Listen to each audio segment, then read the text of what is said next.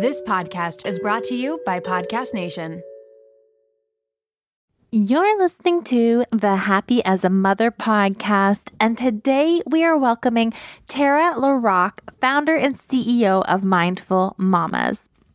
Terra is a psychologist, women's health advocate, writer, and mom of 2 small children.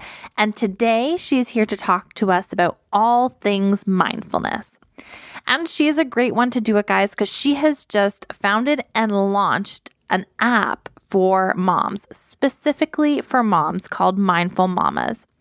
So today we're going to unpack what mindfulness really is, why it's so important, and practically how we as really busy moms can incorporate mindfulness into our daily routines and lives and schedules. In this interview, Terra and I get really vulnerable and open about our stories, the stories behind the professionals, I guess, if you will, and our experiences and what has helped us to come through those hard and challenging times in motherhood. So get ready, get set. This is going to be an awesome conversation to tune into. Before jumping in, let's get to the iTunes review of the week. This review comes from Terra and Carol, and it's titled Fantastic Mom Resource. This podcast really hits the nail on the head. From a mom and psychotherapist who has been there, Erica offers support, practical advice, and interviews other professionals to be involved in these vital discussions. Whether you are experiencing a perinatal mood and anxiety disorder, feeling the load of motherhood, or work in the new mom population in any capacity, this podcast is a must listen. Thank you so much, Erica, for creating such a wonderful resource. You guys sure know how to make a mom, how to make a girl feel good, because man, those words really touch my heart. They really resonate with me. And I appreciate you taking the time to let me know that this podcast is having an impact and helping you to feel seen and heard and understood. So thank you for taking the time, and thank you for showing up here with me to tune into these conversations. Your time is valuable, I know, and it means the world that you're here with me. So let's tune into my conversation with Terra.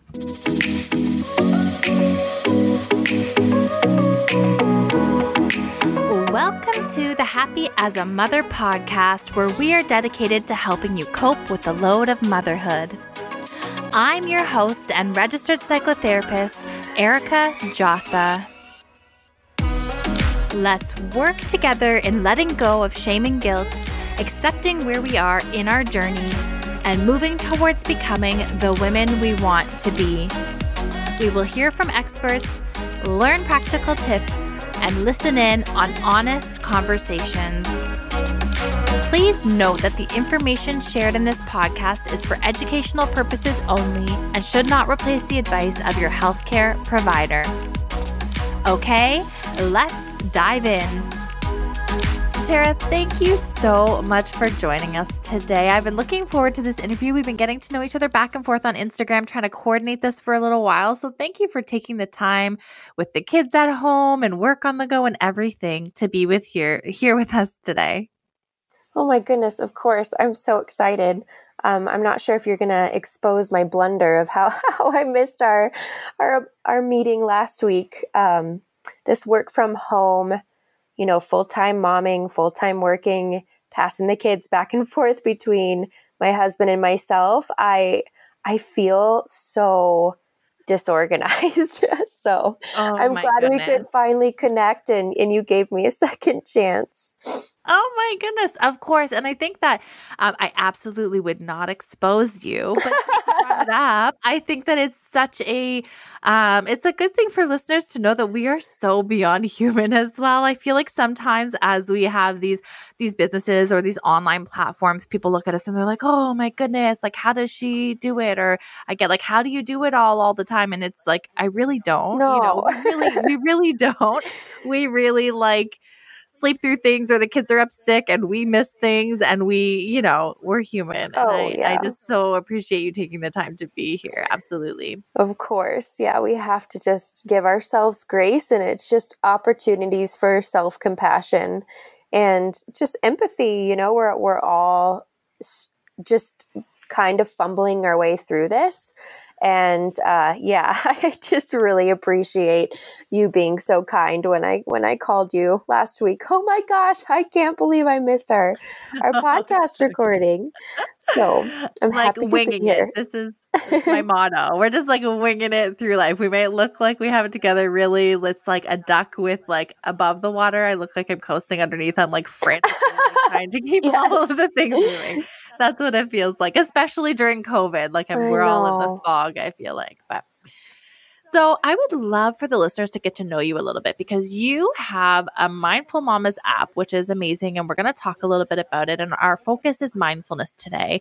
But I really, in getting to know you and to prepare for our interview, like I really have fallen in love with your story and how really vulnerable and transparent you are. I feel like I've built my platform off of a similar stance of just using my own personal experiences, and I've been open about my own postpartum depression journey, and it really helps me to understand and relate to moms in a different way. And so you've had your own sort of motherhood experience paired with your own clinical experience that has brought you to this place and this platform you're building. Would you mind sharing some of that with us? Yeah, absolutely. It's really unique. It's really interesting when you think you have your life mapped out in terms of, your career and your professional goals and who you think you're going to be as a mother.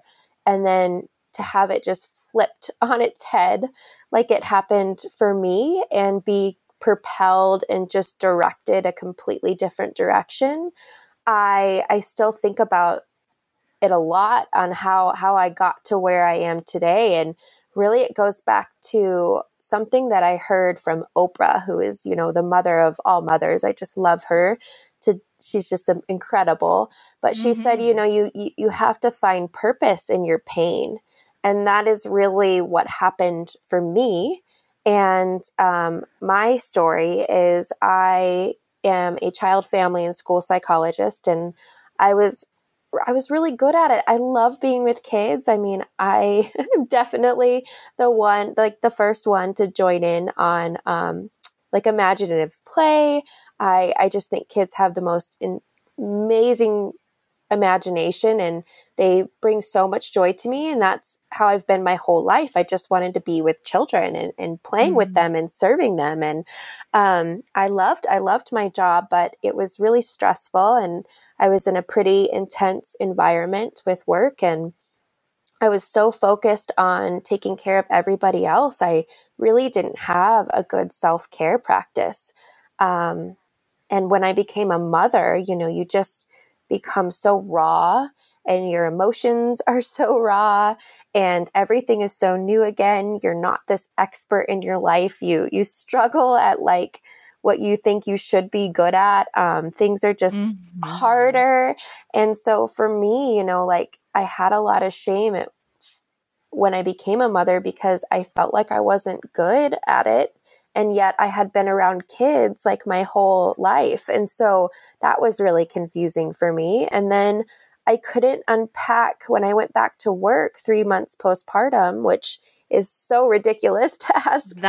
It's actually 3 months postpartum is actually like crazy. I can't believe that. Puppies are with their baby or with their mothers longer than human babies are with their mothers. Like if you think about it, you can't even adopt a puppy. Like, for and then, so like, many some moms weeks. are going back like 3-4 weeks postpartum. Some moms, it's insane. It's just you're not meant to do that. It's just not right. And I mean, that's one of my missions in life with Mindful Mamas, is we really want to be on the right side of treating moms and new babies and really keeping that bond sacred.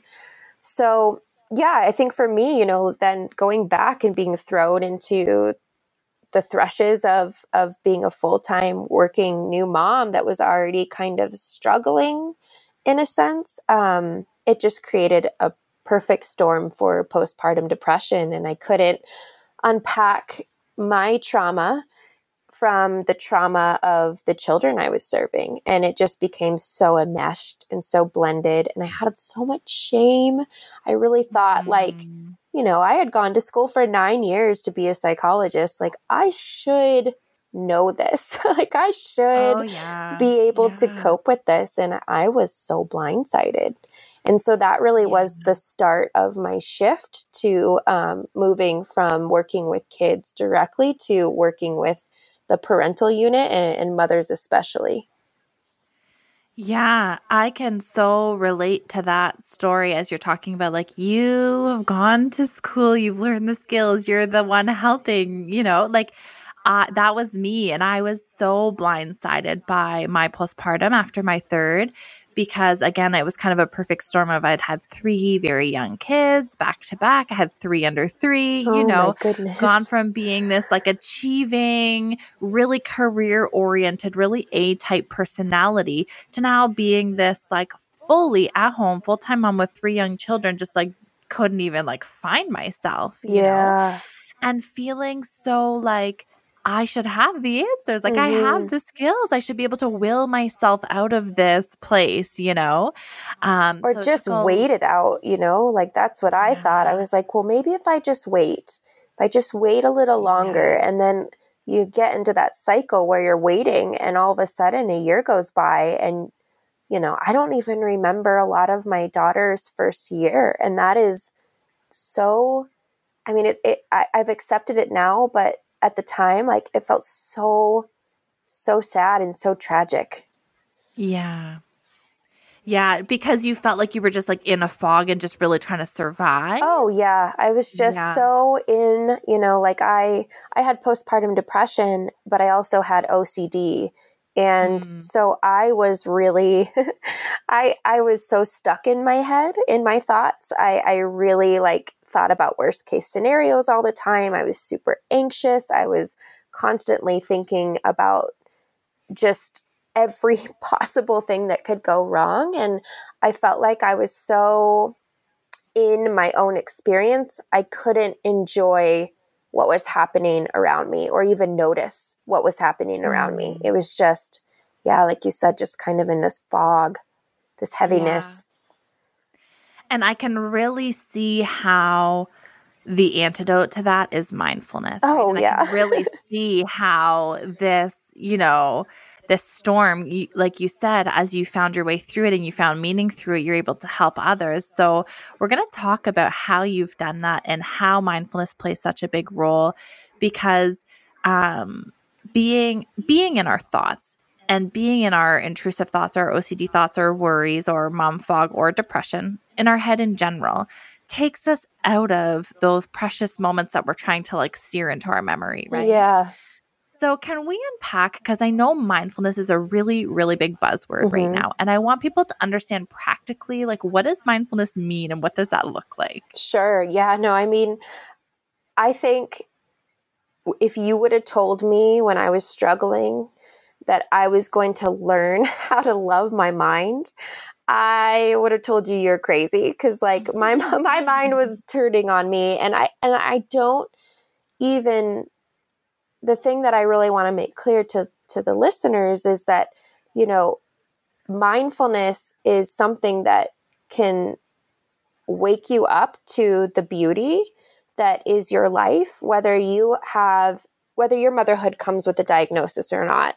And so I think, for me, mindfulness was the missing link to my healing. And it was actually the thing that gave me the awareness to realize I didn't have to live like I was living anymore. And there was so much more for me and my experience as a mother and as a person.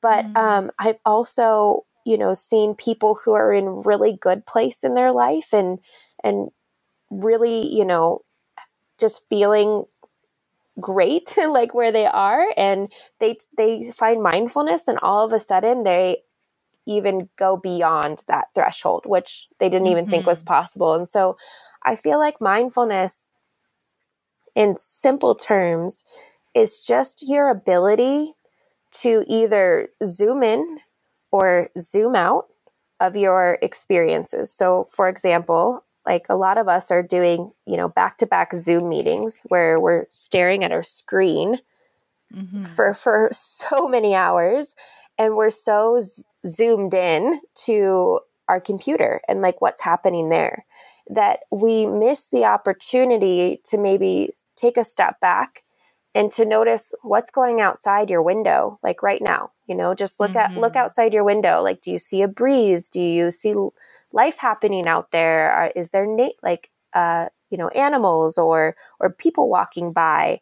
And we miss out on those opportunities to just take those moments to realize what's going on around us, that there's a life happening that's bigger than what's right in front of us. And then there's other times where you're so zoomed out and you don't, like you're in your head maybe, or you're just like so zoomed out on big picture things, kind of running around the house, cleaning up, and you forget to notice the details of like how beautiful, your child's hands are as they sit there and play with blocks. And like, you forget to notice those little dimples in their hands when they're little, and just the intricacies of the way that the light is shining in on them through the back door. And so mindfulness for me, it's just really a way to, like I said, either the ability to zoom in to the things that you care most about, or to zoom out and realize that what you're doing or what you're thinking about or what you're perseverating on or what you're stressing about isn't going to be like that forever, that there's more to discover for you. Yeah. It's a really powerful concept. Like I talk to clients about it like this, like being on autopilot, right? Like you're driving and you get to work and you're like, wait a minute, like what turns did I even take to get here? Like you're so disconnected and in your thoughts and on autopilot with what you're doing that you're missing out on the things that are like very in front of you. And as moms, like I know that I'm so guilty of that, right? Like I'm with the kids and the kids are playing and I'm thinking about bedtime routine and what has to be cooked and like all the things that I just lack being present. And I mean, there are times for that. We can't be present every single moment of the day. But also it's so important to be mindful, like aware of that so that we can pull ourselves into those moments and have those real connected times, right? Yeah, I think, for me, I say mindfulness just helps me get in little sips of self-care throughout the day where I really am checking in with my body. I really am checking in with my thoughts. I'm checking in with my surroundings and what's going on. And I don't feel so depleted at the end. Like I just kind of ran myself on that hamster wheel that just keeps going and going with no end until you fall off exhausted. And that was really the biggest shift for me. Is I had a full-time career. I was a mother. I was a wife. I have great friends and I have hobbies. And I just felt so just kind of consumed by the busyness of life that I did feel exhausted by the end of the day. And now that I've adopted this practice and become so just obsessed with serving other women and teaching other women how to get in those small sips of self-care that don't take a lot of time, it's like a light bulb goes off and all of a sudden you just feel more complete and you feel more whole and you feel more joy and you feel less shame and less guilt. And it's incredible what it does for your whole family unit because, your kids really mirror us. And that is a huge responsibility in itself. I remember when I learned about, when you yawn and then somebody else yawns, those are mirror, this, I don't have to explain it to you, but those are mirror neurons, and our bodies are mimicking what it's seeing. And little kids, their nervous systems use mirror neurons to attune their way of being around to the adults around them. And so I remember when I learned that, I was like, no, I cannot be responsible for regulating anybody else in this world besides myself. And, Yeah. I think at first I felt like a lot of guilt if like I was in a bad mood, or if, I moved through something like a little hastily or just not in line with my values. I would be like, oh, great. Like, way to go. You just, completely ruined your daughter. But I realized, we can't be perfect all the time. And of course, we're not going to be regulated all the time. And I think what mindfulness gave me is like the awareness to try again, the awareness to realize I wasn't living in line with my values, or I didn't respond in a way that was, I was proud of, and to try again, to just say, I'm going to try again, to work through that with my daughter or with my husband or with whomever I, kind of had the blunder with or around, and give myself that grace to try again and be a human being. Yeah.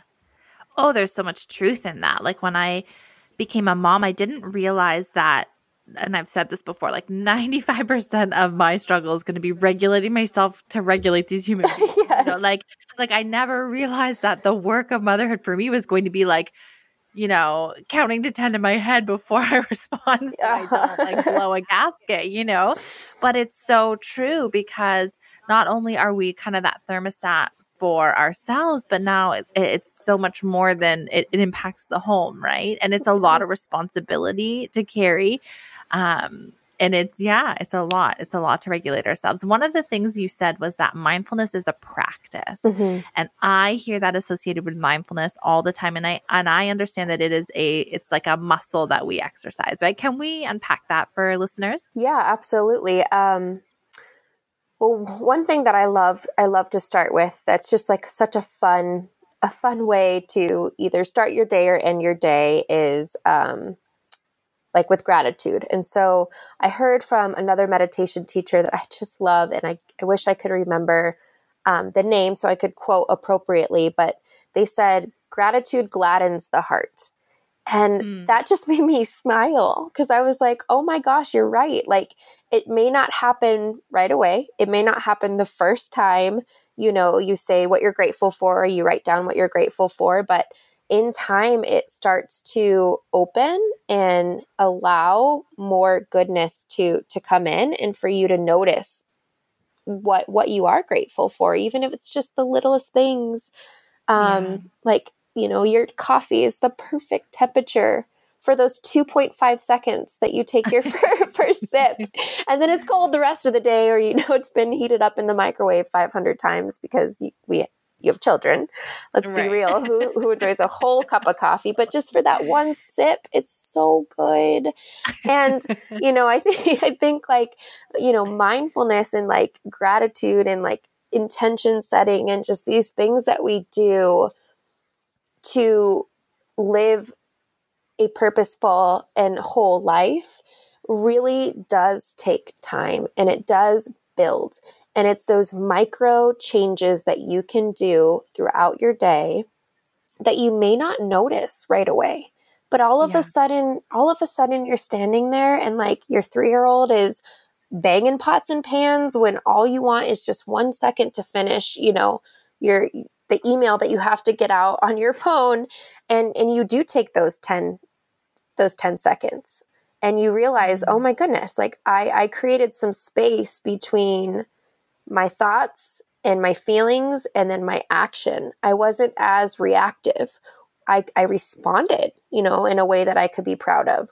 Or all of a sudden you realize, like, you're looking in the mirror and your first thought is not, oh my God, I look like crap. It's maybe like, oh wow, like, hi, how are you? Or, I really like the way my eyebrows look today, or I feel really grateful.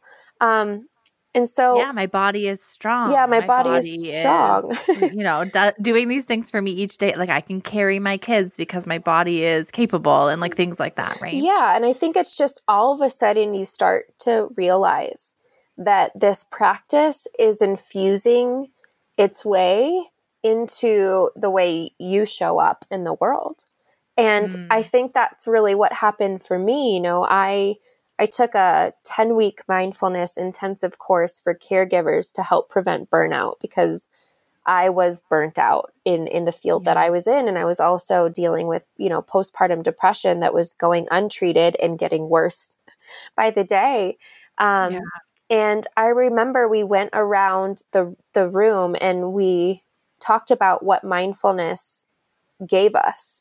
And I just started crying, and I didn't even think I was going to, because, oh man, I mean, you know, when you go to yoga and they say at the end of the day, like, lay down on your mat and close your eyes and still your mind. And all of a sudden you start thinking about what you're going to cook for dinner. And, oh my gosh, like, I left this at work, and, you know, what I'm going to do for the weekend. And then 20 minutes go by and you like start hounding yourself because you can't quite, like, it's like your mind just ramps up and does the opposite. I mean, that was always my experience. Always my experience. I have a very busy mind. And so for me to learn that mindfulness is not about stopping your thoughts, it's not sometimes even about stilling them. It really is about learning how to love your thoughts and just see them and not even attach a meaning to them, and have a relationship where you can either hold on to a thought because it feels good, or let go of one because it's not the truth.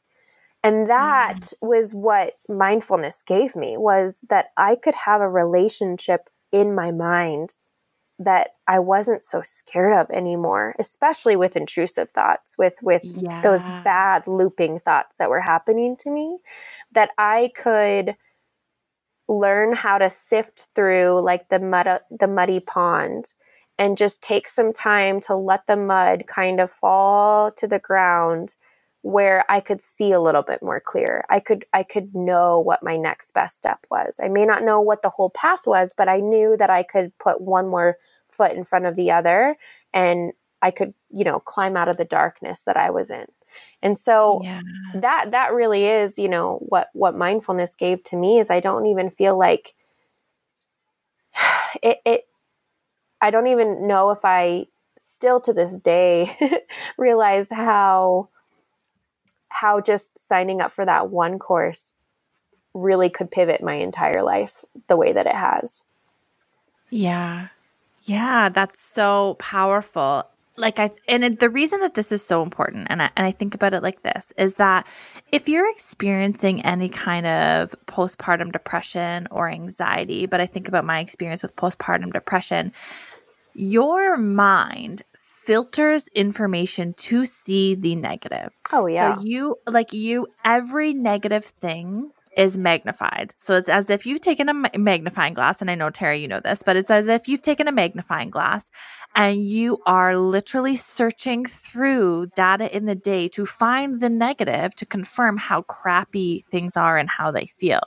And it's not that you're consciously doing that, but your brain and your thoughts are doing that all day long, all the time. Like, I can't do this.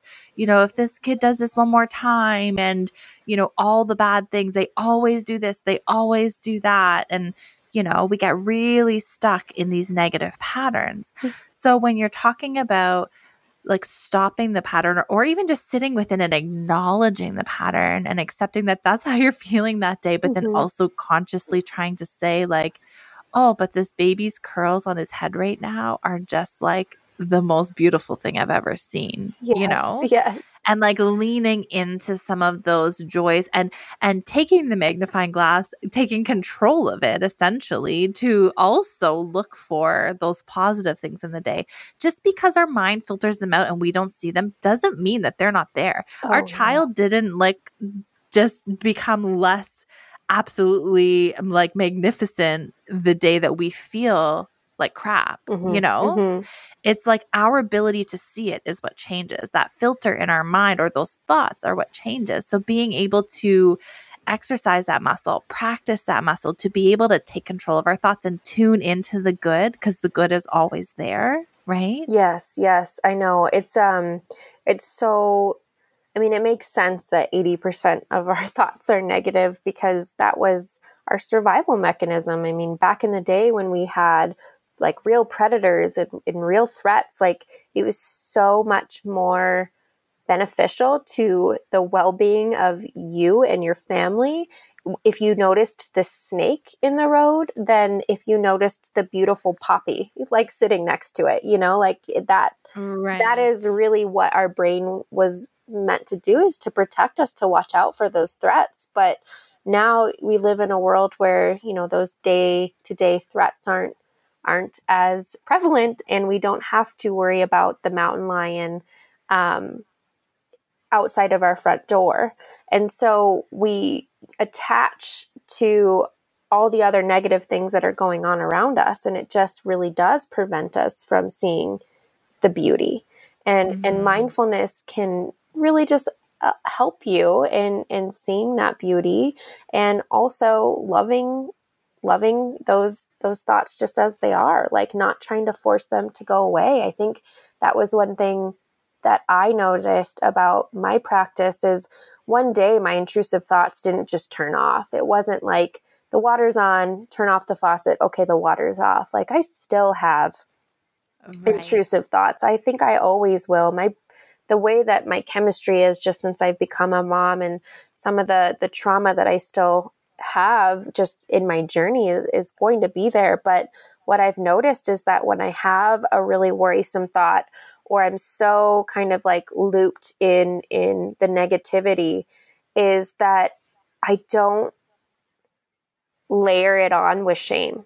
I don't layer it on with guilt. I'm not scared to talk about it. I'm not afraid of what people might think of me. I don't think I'm a monster. Like I just all of a sudden noticed that those associating thoughts that make those negative thoughts even worse, the judgments, they're not as loud. And if they're there, I can say, oh, hi, like, yeah, I see you, mom guilt. Like I totally see you, but I'm not going to invite you into my bed with me. Like you can stay at the front door, but that's like as far as you're going to get. And I'll keep my eye on you. And then, if you have to come into my room, into my bed with me, and you are like that strong of a presence, then I'll sit with you and I'll love you away. Like I'll just accept you and take a moment to show up as authentically as I am in that moment. Mealtime with kids can be stressful, but with Factor's delicious, ready-to-eat meals, it can be a lot easier. Every fresh, never frozen meal is chef-crafted, dietitian approved, and ready to eat in just 2 minutes. No worrying about ingredients and nutrition, no prep, no mess, and no cooking while wrangling toddlers. Choose from a weekly menu of 35 options, including popular options like Calorie Smart, Keto, Protein Plus, or Vegan and Veggie. Also discover more than 60 add-ons every week, like breakfast, on-the-go lunch, snacks, and beverages to help you stay fueled and feel good all day long. What are you waiting for? Get started today and fuel up for your springtime goals. Factor can even be tailored to your schedule. Customize your weekly meals with the flexibility to get as much or as little as you need. Pause or reschedule deliveries to suit your lifestyle. Take the stress out of meals with Factor. Head to factormeals.com/momwell50 and use code momwell50 to get 50% off your first box. Want to get smarter about your health but feel overwhelmed trying to separate fact from fiction? We hear a lot about gut health, microbiomes, and other nutrition topics, but taking the time to research these is exhausting, and there's a lot of misinformation out there. The Zoe Science and Nutrition podcast makes it so much easier to get the information you need. With the help of world-leading scientists, the podcast gives you research-based information so you can make informed choices for yourself without pressure and guilt. People are loving Zoe Science and Nutrition. Listener Stephanie's Apple review says the Zoe Science and Nutrition podcast is a life-changing, science-based, myth-busting podcast. That's a must-listen for anyone who eats food and wants to understand how it affects their body. With the Zoe Science and Nutrition podcast, you can join Stephanie and millions of others accessing quality information about their health. Find it wherever you listen to podcasts. One of the most relentless mental loads is being the juggler of medical appointments. Researching doctors, reading reviews, making phone calls to book appointments, it's a lot of stress when you're already juggling so much invisible labor. That's what makes ZocDoc great for moms. ZocDoc is a free app and website where you can search and compare hundreds of types of highly rated in-network doctors, including mental health providers, and instantly book appointments with them online. ZocDoc has doctors of all specialties, including therapists, psychiatrists, and psychologists, with verified patient reviews so you can make sure they check all your boxes. You can find mental health providers who offer in-person appointments, virtual consults, or both, whatever works for you.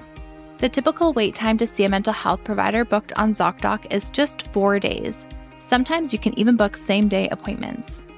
Make juggling appointments easier with ZocDoc. Go to ZocDoc.com/momwell and download the ZocDoc app for free. Then find and book a top-rated therapist, psychiatrist, or psychologist today. That's ZocDoc.com/momwell. ZocDoc.com/momwell. Can we unpack for those listening who may not truly understand what an intrusive thought is? Sure. It's there was a Canadian study. Oh, I don't have the reference right now. I'll have to look it up. But it was released either last year or the year before, talking about how like 50% of new moms experience intrusive thoughts. Like these are really prevalent, scary, disturbing thoughts that many, many new moms have and feel a lot of guilt and shame about because they don't know what they are or where they're coming from. And sometimes we may even feel like our brain is kind of turned on us. Oh, in a yeah. way, right? Oh, yeah. I mean, it goes back to, again, that survival mechanism. Like you're holding your brand new baby and you think about falling down the stairs with your baby. And then it makes you that much more hypervigilant to walk down the stairs where you are so in tune with every step and every micro movement you're doing to keep you and baby safe. But that for a new mom, like to be bombarded with those thoughts, like they're not fun. They're not fun at all.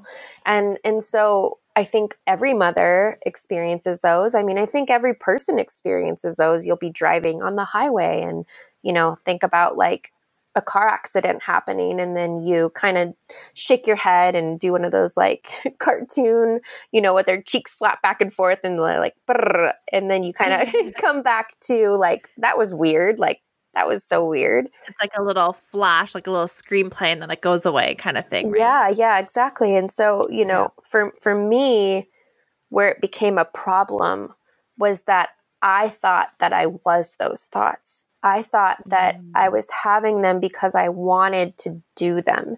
And mine were very violent in nature.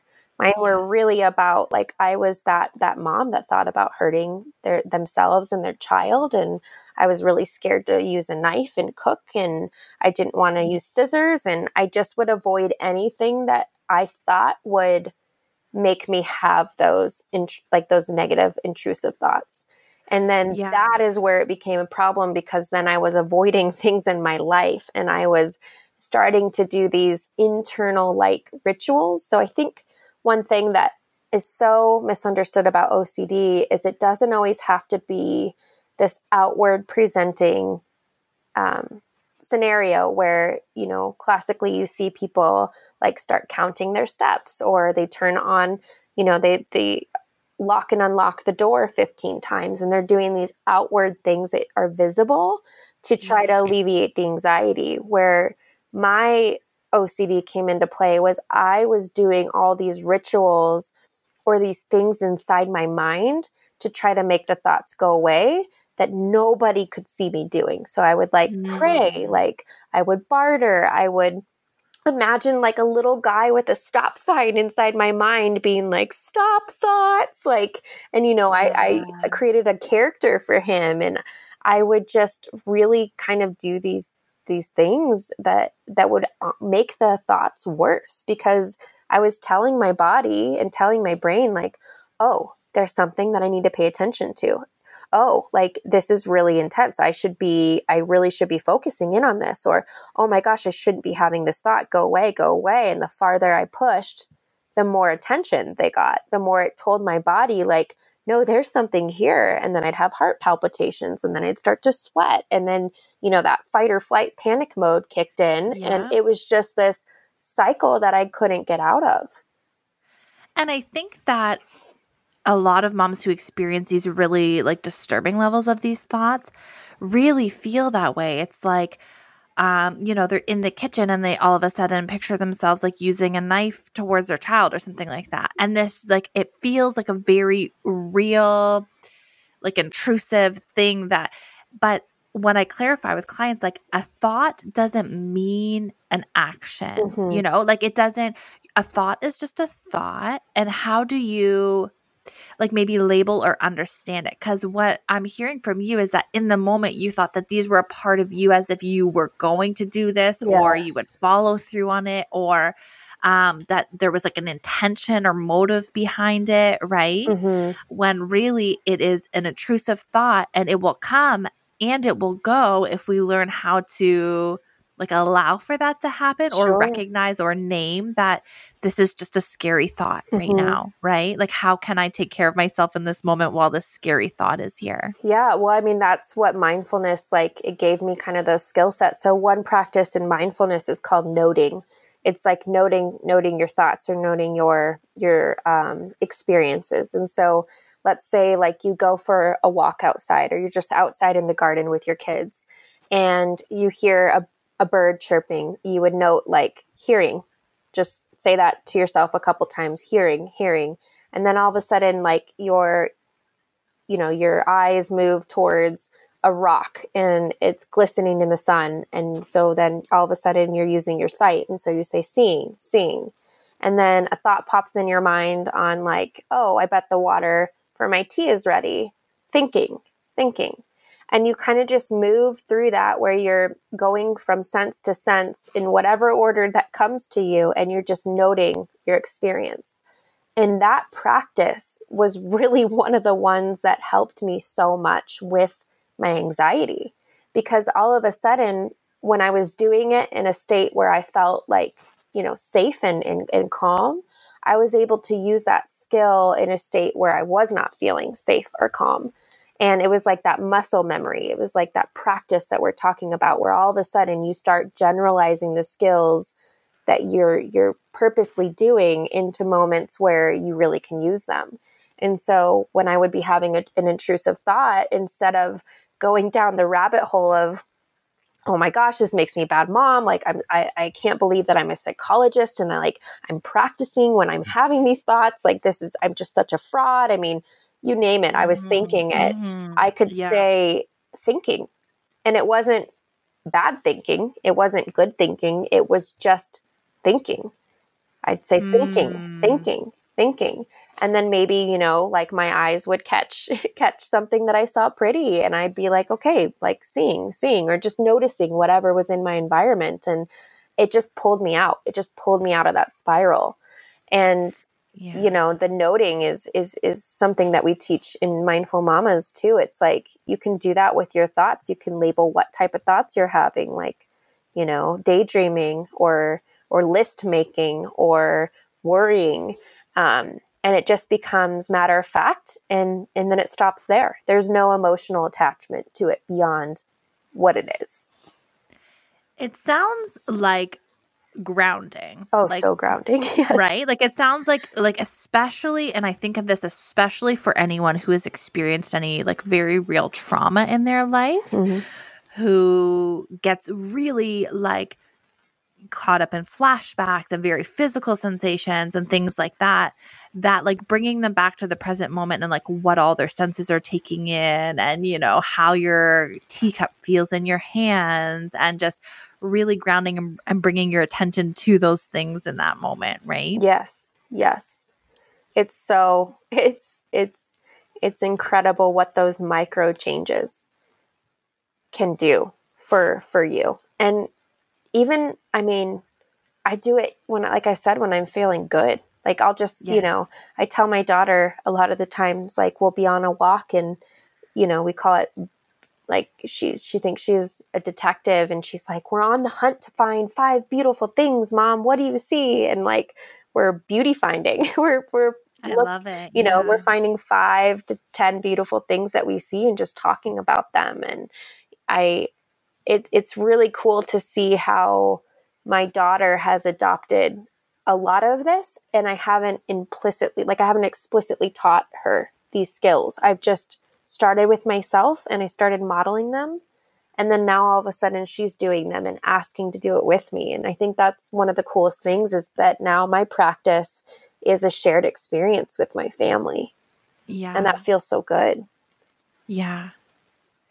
I definitely see it as when you are already feeling like when you don't need to like ground from trauma, or, you're already having a pretty good day and you're not doing it as much of like a self-care or like a coping skill, but doing it more like in those joyful moments. I feel like we have I know we have such a tendency as human beings to run away from joy, right? Mm-hmm. So I'll be in these like really joyful moments with my children, and it's almost as if fear or worry, like that's the moment when, you worry that something will happen to your kids, or even some of those intrusive thoughts can ramp up or whatever.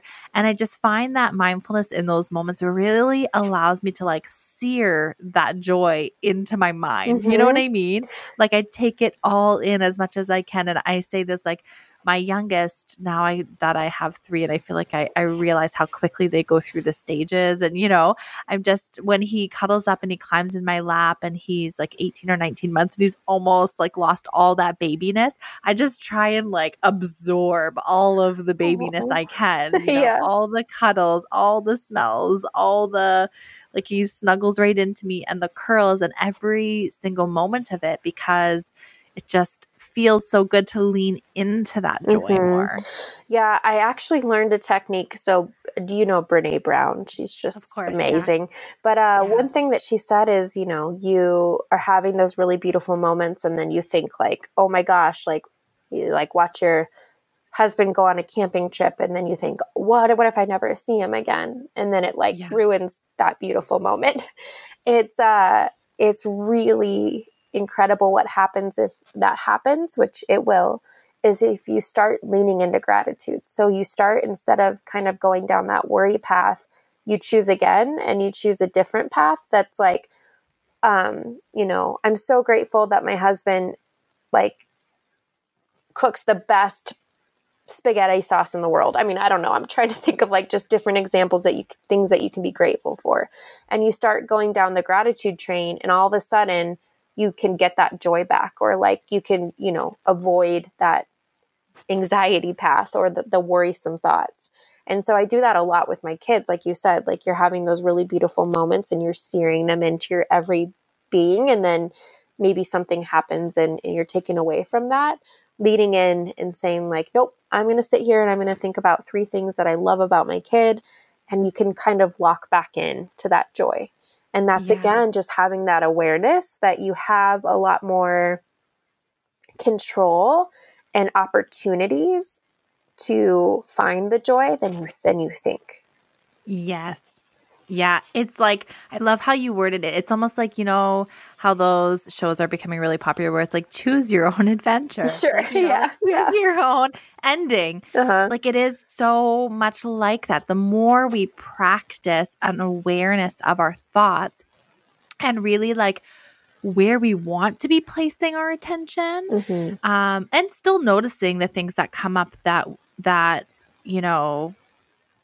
maybe before would have sent us down a spiral, and just acknowledging that it's there, but still being able to focus on what brings us joy or whatever, is a really powerful skill. And it takes that time to develop it. But when you really do have more control. You really can choose the direction. Okay, am I going to spiral right now, or am I going to lean into gratitude? And we're not going to get it right all the time. No. Absolutely going to have days where we spiral. We may lack sleep. We may like have had a really crummy day with the kids. And there are all kinds of things that impact that. Yeah. Oh, yeah. Right? Yeah, we do have more control. We have a whole series on the app called The Art of Losing It. And it is literally about what happens in your brain and in your body, and how can you still love yourself through losing it, and what do you do after? Because we're humans. Like, the range of human emotion is allowed. And that is Yes. what mindfulness and what Mindful Mamas and what my company is all about, is you are allowed to show up exactly as you are. And you still, no matter how you show up, deserve love. You deserve gratitude. You deserve joy. You deserve your moments to be moody, your days to be moody. Like, all of you is welcome here. And that is, my biggest purpose in life is just really teaching and modeling and drilling that into our mothers' minds, is that you get to show up here. And part of taking care of your children is taking care of yourself. Yeah. Yeah. I want to unpack the app. Before we get into that, I have one last question. Yeah. And it's kind of based on my own experience and also clinically what I see with like those are really like sticky thoughts, we'll call them. Okay. Mm-hmm. Like those really, whether they're OCD thoughts or I think about even in my sort of like lowest low of my postpartum, I absolutely did not have the same ability to control my thoughts, I guess we'll say, as I do now. Sure. And I definitely had to. I spoke to my doctor, and I've talked before about receiving treatment to pull myself out of my postpartum, because it was like I didn't even want to get up off the couch and shower, Mm-hmm. So I do think that, I don't know. And I guess I'm curious your opinion on this. Someone who has had those really strong OCD kind of inclinations or intrusive thoughts.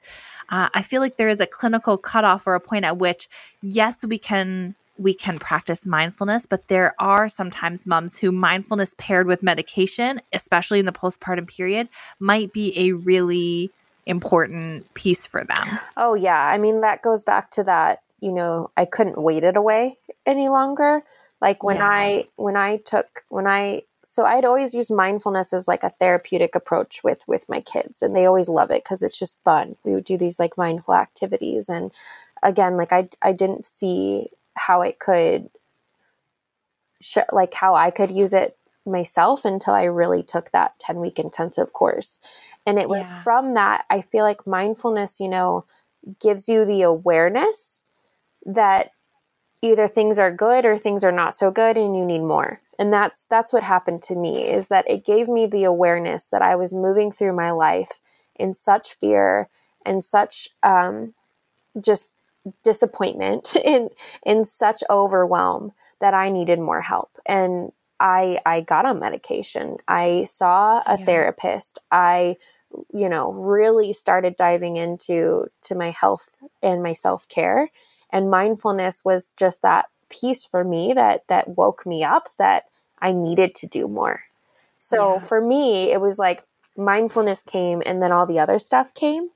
Yeah. But for others, it might be, you get to a certain point with your hormones or your brain chemistry. I mean, I think we give people like so much slack. Like if you broke your leg, I would never expect you to walk to the hospital ever, right? Like we just wouldn't do that. But when something in your brain is broken, we still expect people to show up and to be able to have the skill set to, call their doctor, make the appointment, show up on time, have the motivation to, do all of those things. And that's what I really feel like mental health is so misunderstood, is because part of your brain is not working as it should, yet nobody can really see it. And you are still, expected to do all those things. And sometimes, like you said, just getting off the couch to shower is like a win, a huge win in your world. And so absolutely, I think, there isn't a one magic wand, like do this and you'll feel better, or do this and your like real clinical mood disorder that you're experiencing will go away. It has to be a myriad of different things that you try and that you embrace to see kind of what that combo is that's going to help you get out or get through. Yeah. And when I work with clients, they come to me because I'm a psychotherapist. And obviously we start with the therapy skills and you start with the mindfulness, you know, and it's like for those really more like clinical, like those depressive episodes or like really severe OCDs and anxieties, it's like if you're really, really trying really hard, you know, like you're really actively trying and you're just still in such distress, then that becomes a conversation with me, with my clients, where it's like, you are really like doing all the right things, you know? Yeah. And maybe talking to your doctor in supplement to the things that you're doing will help give you that relief or kind of recalibrate your brain a little bit to really allow what you're working so hard at doing to be more effective, right? So I just want to throw that in there that like, because this is like a more postpartum audience and that is such a big part of my healing was, and I think like you said, with the mindfulness playing a big role in your like receiving treatment, it was like I had to get to a place of not judging myself and overcome that shame, especially as a mental health professional, to go and receive the treatment that I needed to have. And I wrestled with that and it was grueling, but I couldn't deny the healing that came after and the more patient of a mother I was and just the healing journey that began from there, right? So I'm curious in Canada, because, you know, I'm in the United States, how often do they screen postpartum women? Is it just at the 6 weeks like checkup or how does that usually typically work? Yeah, this is a big topic of conversation. So it is like, some practitioners are getting better than others. I will give some credit. Some more pediatricians are also like talking with moms and screening moms on how they're doing. But the general sense that I get is that it's like, oh, maybe fill out this questionnaire and then, you know, like there's no real conversation that happens. Yeah.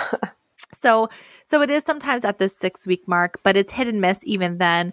And a lot of the feedback has been that it's like, you know, baby's there and screaming and changing. And there hasn't really been like a conversation or like an opportunity to really check in with moms. So it's kind of similar to the States, I think I would say. Okay. Yeah. I mean, I think one of the things that really motivated me to be, you know, fighting the good fight and advocating for maternal mental health is it's the same in the United States. Like I remember so vividly being handed a form when my daughter had colic. She cried for 3 hours a night, months on end. That also probably contributed to the stress factor of my marriage and just my life in general. But she was screaming, and I remember looking at this questionnaire thinking like, how in the, excuse my language, but how in the hell am I going to fill this out? Like, are you seriously, like, serious woman? Yeah. Like, I just remember circling no all the way down and handing it back to her. And it felt so disconnected. It was just like, yeah, fill out this form.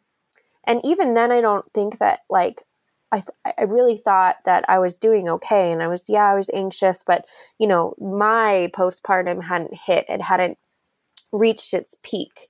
At 6 weeks postpartum. And then when I found out that most women, this is such a sad statistic, but the women that die by suicide that have postpartum, it typically happens between 9 and 12 months postpartum. Yeah. And we are not, like, we are missing that population of women. Like, who are they talking to? Where are they getting screened? And so, yeah, like you said, just really looping in, like, it has to be such a cultural shift and like a medical shift where doctors are given the support, pediatricians are given the support when you take your child to a well visit. Like they're looking at the whole family unit. Right. And that's just... Well, yeah, because baby gets tracked for all their shots up until like, 3 or 4. Mom has she's released from her like OBG here at 6 weeks postpartum, and then she goes back to her GP. Yeah. And it's up to her whenever she goes to see them. And so like, and I remember like my postpartum kind of came on in between 8 and 12 weeks. And I feel like on average, it kind of comes on beyond the 3-month mark when all the dust has settled and all the support is gone and stuff like that. Yeah, when the village is quieter. Exactly. And like I remember being like struggling with my third at like the 6 or 7 week visit, whatever it was, and just thinking like not a single person has asked me how I am. Yeah. Not a single Oh, person. it's so And sad. like, and maybe the assumption is like, oh, she's a like third time mom. She knows what she's doing. But I had 3 kids, 3 and under at home. Like it was just mayhem, you Yeah, know? and every pregnancy and child and experience is so different. It's so different. Yeah. Like I Yeah. So I had, have a very similar like passion as you to like mhm, I work with doulas and people midwives postpartum to try to teach them like screening methods or warning signs and red flags and things that they can do to try to put the bug in. I provide them like free resources and handouts to give to moms so that they can at least plant the seed, you know, mhm. before they release them kind of off into the wild. Because, Yeah, yeah. yeah. I know, I know. And I think these conversations are helping, like you just having this platform and serving women and educating them. And for the listeners out there, like you're doing such a good job just getting information and hearing stories of other women walk maybe different paths or similar paths, or just collecting that information that can help you and your family just live and show up the way that you hope to. And Yeah. yeah, we have to do better. The woman that narrates all the meditations on the app, she's the head of mindfulness, and she just has the most incredible voice. But she said to me, like, when we started this journey to create this product, when do we stop mothering the mothers? Like, we have to Yeah. mother the mothers. And it's so interesting still, because so we have some mommy and me meditations in the app, which are so Mm. fun. They're so fun. But then I just had a woman who actually, she's the editor for Mindful Mamas, and she's, homeschooling. Her kids are elementary age, and she does a lot of the breathing techniques and some of the exercises in the app with her daughter. And she said, do you think we're going to build out the kid library? And I had to, pause her for a moment, and I said, remember, like, we're trying to serve the mother, and that we can start inviting the family into the conversation. But women and moms are so quick to say, like, well, I'm going to get some resources for my kids, or I'm going to do this for my kids. And Yeah. then they miss themselves. Like, Yeah. they like misstep, like that, first it needs to come through them and then into their children. Yeah. I'm like, just by you playing a meditation that maybe is not fit for an 8-year-old girl, but maybe like her watching you work through that breathing technique, or that mantra, or that, mini pause, that right there is serving her, whether the words are landing in her, she's understanding exactly what Karina, the narrator, is saying. Yeah. In the session. And she's like, oh my God, like, I can't believe, like, I work for Mindful Mamas and I just had that moment. I was like, we're all going to have those moments. Like, that's where we go to first, is taking care of our children. We're Of course. constantly wanting to take care of our children. And that's why we've really held that line. Like, maybe one day we'll launch a kids app, a kids version, and excuse me, that would be amazing. But right now we have to mother the mothers. We just have Yeah. to. Yeah. Oh, I so agree. And I want to like tell us all about the app, because Sure. it is like the most beautiful. It's even just soothing to look at. So Thank tell you. me all the features and stuff. And I know that you're going to be offering a promotion for Mother's Day. So tell us all about it. Yeah, sure. So yeah, for the month of May, because it is Maternal Mental Health Awareness Month and also Mother's Day, we're offering 20% off an annual subscription. So that's really exciting. And you can gift it to like your best friends, your mom, your husband, or your partner can get it for you. So we're really excited to see more women come in, but we're only like a month out of the gate. We just launched on March 19th. And when we went to go build this custom software piece, which never in my mind did I think that I would be running like a tech-like company. Yeah. But we said we want it to feel like a virtual sanctuary. And so for you to say that it feels so soothing, like, that means the world to me, because that was so important. We just wanted you to open the app and feel like, like I can breathe here, that there's something here for me. And so we're all moms that like run Mindful Mamas, and we get how busy it is. And so one thing that was really important to us is that we had a variety of different exercises that you could do throughout your day that didn't take a long time. So we have this whole section called mini pauses that are 1 to 3 minute exercises that you can do from morning to night. And it's really fun because you open the app and it's like a little wheel that asks you where you are in your day. Are you on the go? Are you at work? Are you taking a break? Do you want family connection? Are you doing chores? I mean, are you cooking dinner? Like wherever you are, you click on where you're at, and then you can get in these like guided, or you can read about it. You can either read about it or be guided by Karina. These exercises that will, just kind of help fill your cup throughout your day. So you're doing dishes and you turn it on, or you're taking a shower and you turn it on. So that was really important to us to be able to give them those like micro bites throughout the day. And then we have guided meditations, which are like what you classically see on other mindfulness and meditation apps. But what's so different about ours, what we love, is that the onboarding experience, we ask you where you are in your motherhood journey, because we don't feel like motherhood is a one size fits all. And like what I need with my 1.5-year-old is so much different than what I need with my 4-year-old. And it's so much different than what my neighbor needs with her preteen. And so we wanted to capture where you were in your journey, because we think about motherhood as a developmental stage. It's called matrescence. And you move through the phases of motherhood just like a child would. There's toddlerhood, there's adolescence. And so we really offer up personalized content based on where you are in your journey. So it's really fun. Like you have like your motherhood stages on top, and then you have all the categories that can you can dive into at any stage of your journey. But that was really important to us as we serve women from trying to conceive all the way up to adult children. So we grow with you, which I love. Wow. I love, because there's no drop off. We didn't want that drop off where like, oh, your kids are, teenagers, like, sorry, the content ends for you. Right. No longer applies, right? Or like the moms that feel like they're mothers at heart and they're just starting their journey into motherhood. Like we didn't want to forget about them, or, like we just wanted all moms to see themselves in the app. And so we are excited because we plan to launch with like more stages for unique situations, like moms with kids with special needs, or military moms, or moms of angel babies. Like we really want to expand our library to serve any type of event or phase of motherhood that could possibly show up in a woman's life. I love that so much. And I think that one of the things that we get caught up in mindfulness is like, oh, I need to like carve out this time to like meditate and do this whole guided imagery script.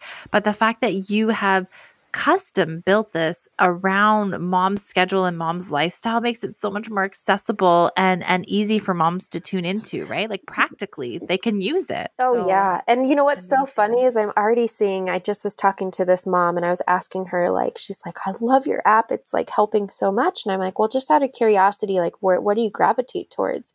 And she's like, I do, the mini pauses and the mantras and the breathing techniques, like the shorter ones.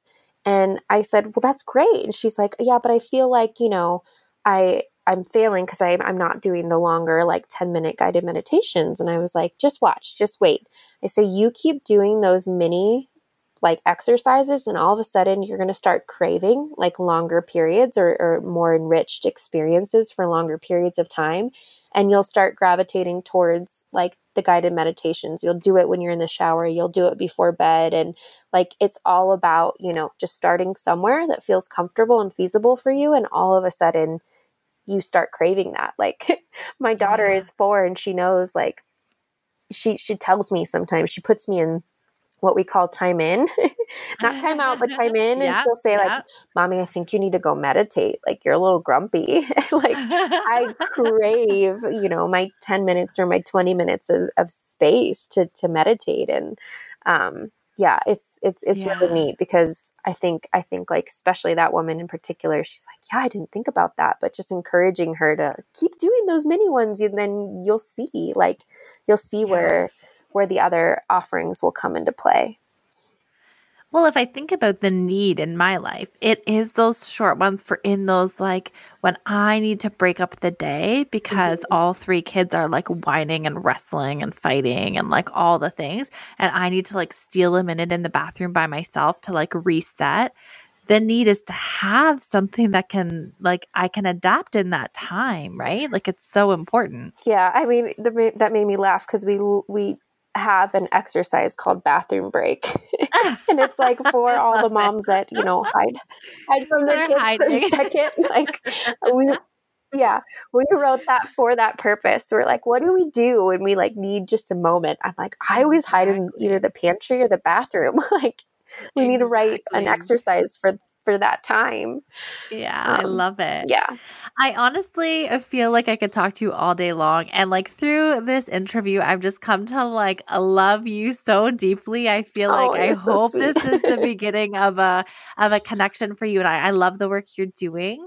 And I just appreciate, like I said before, with I know the kids are at home and you and your husband are at home and trying to, shuffle all the things right now with COVID and you're running a business. I just so sincerely appreciate you taking the time to be here, and the work that you're doing and how you are impacting moms is so special. And I really appreciate it. And I appreciate you being here with us today. Oh my gosh. Likewise. Thank you so much for just allowing me to, you know, be in your earbuds. I wish we could like sit next to each other, but just, be in your earbuds and in your space and to connect with your audience and all the moms and moms to be and partners listening to this. Like, you just are doing such an incredible job. I'm so excited that you are, like podcasting just seems like such a big feat. I mean, I've thought about it in the past. I'm like, no, I have to learn how to like record things and scheduling and like it seems so overwhelming. And so for you to do it with 3 small children too, I think the world of you as well. Oh, thank you. And we'll definitely have you back. Thank you so much. Yes, thank you. Talk to you later. I can't even begin to tell you how happy and honored I am that you choose to spend your time here with me each week. If you're looking for the resources and things that were discussed in today's show, you can find them in the show notes, which is linked in the episode description. Or you can head directly to happyasamother.co/podcast and find all of the show notes there.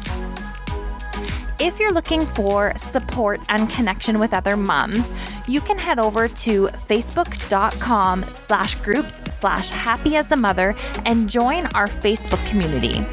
This community is filled with women just like you and I who want to support and uplift one another through our postpartum journey. And until next episode, Mama, I want you to know, keep showing up. You're doing a great job.